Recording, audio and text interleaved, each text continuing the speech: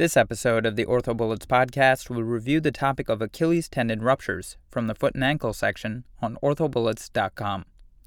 Acute ruptures of the Achilles tendon are often misdiagnosed as an ankle sprain and can actually be missed in up to 25% of cases.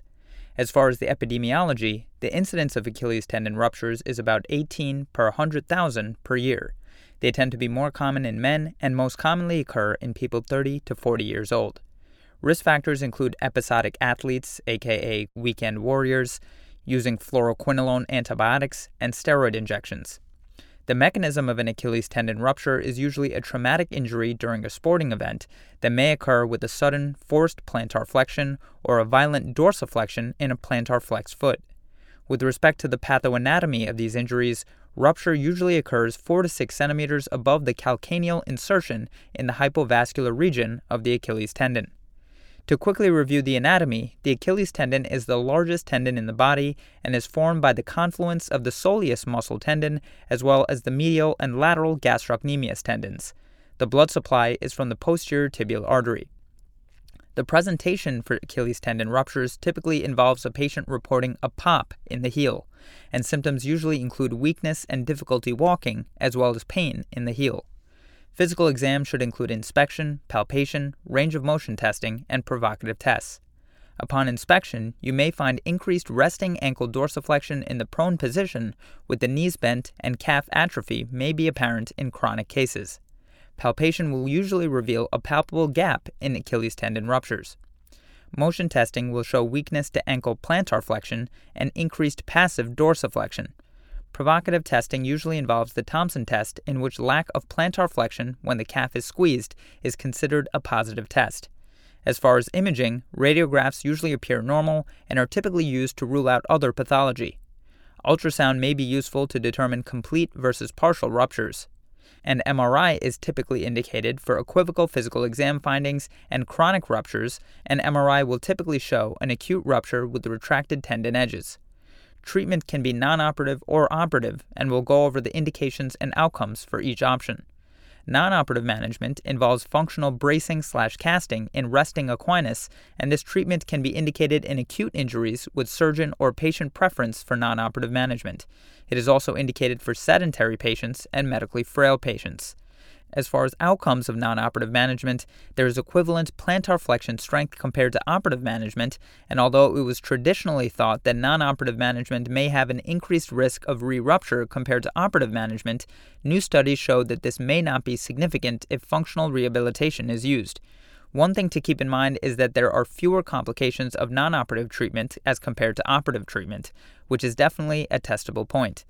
As far as operative management, the options include open end-to-end Achilles tendon repair, a percutaneous Achilles tendon repair, reconstruction with VY advancement, and flexor hallucis longus transfer plus or minus VY advancement of the gastrocnemius. We will go into the indications and outcomes for each of these surgical options now. An open end-to-end Achilles tendon repair is indicated for acute ruptures, and acute ruptures are considered those that are approximately less than 6 weeks out. As far as outcomes, as we mentioned, it was traditionally thought that there is a decreased rate of re-rupture with an open repair compared to non-operative management. However, new Level 1 evidence has suggested no difference in re-rupture rates and no significant difference in plantar flexion strength with a functional rehab protocol. A percutaneous Achilles tendon repair is indicated when there are concerns over cosmesis of a traditional scar. And as far as outcomes, there is a higher risk of sural nerve damage, and there is a lesser risk of wound complications/infection compared with open repair.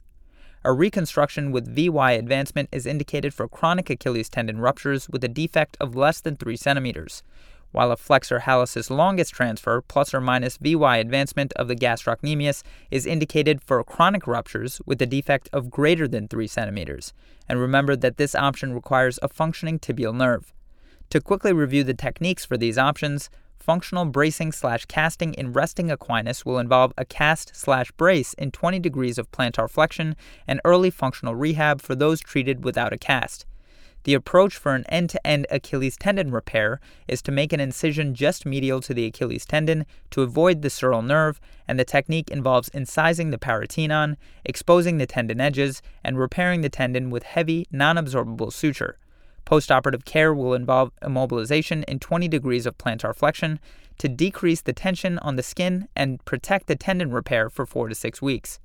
Reconstruction with VY advancement involves making a V-cut with the apex at the musculotendinous junction with limbs divergent to exit the tendon. A V is incised through only the superficial tendinous portion, leaving the muscle fibers intact. A flexor hallucis longus transfer plus or minus VY advancement of the gastrocnemius involves excising degenerative tendon edges, releasing the FHL tendon at the knot of Henry, and transferring through the calcaneus. And it's important to keep in mind and educate the patient about residual hallux plantar flexion weakness, which may be present with this option. Complications of Achilles tendon rupture includes re-rupture, wound healing complications, and sural nerve injury.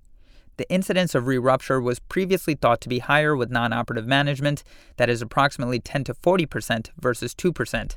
However, as we previously highlighted, there is new level 1 evidence that has shown no difference in re-rupture rates between operative and non-operative management. However, the treatment for a re-rupture would be surgical repair.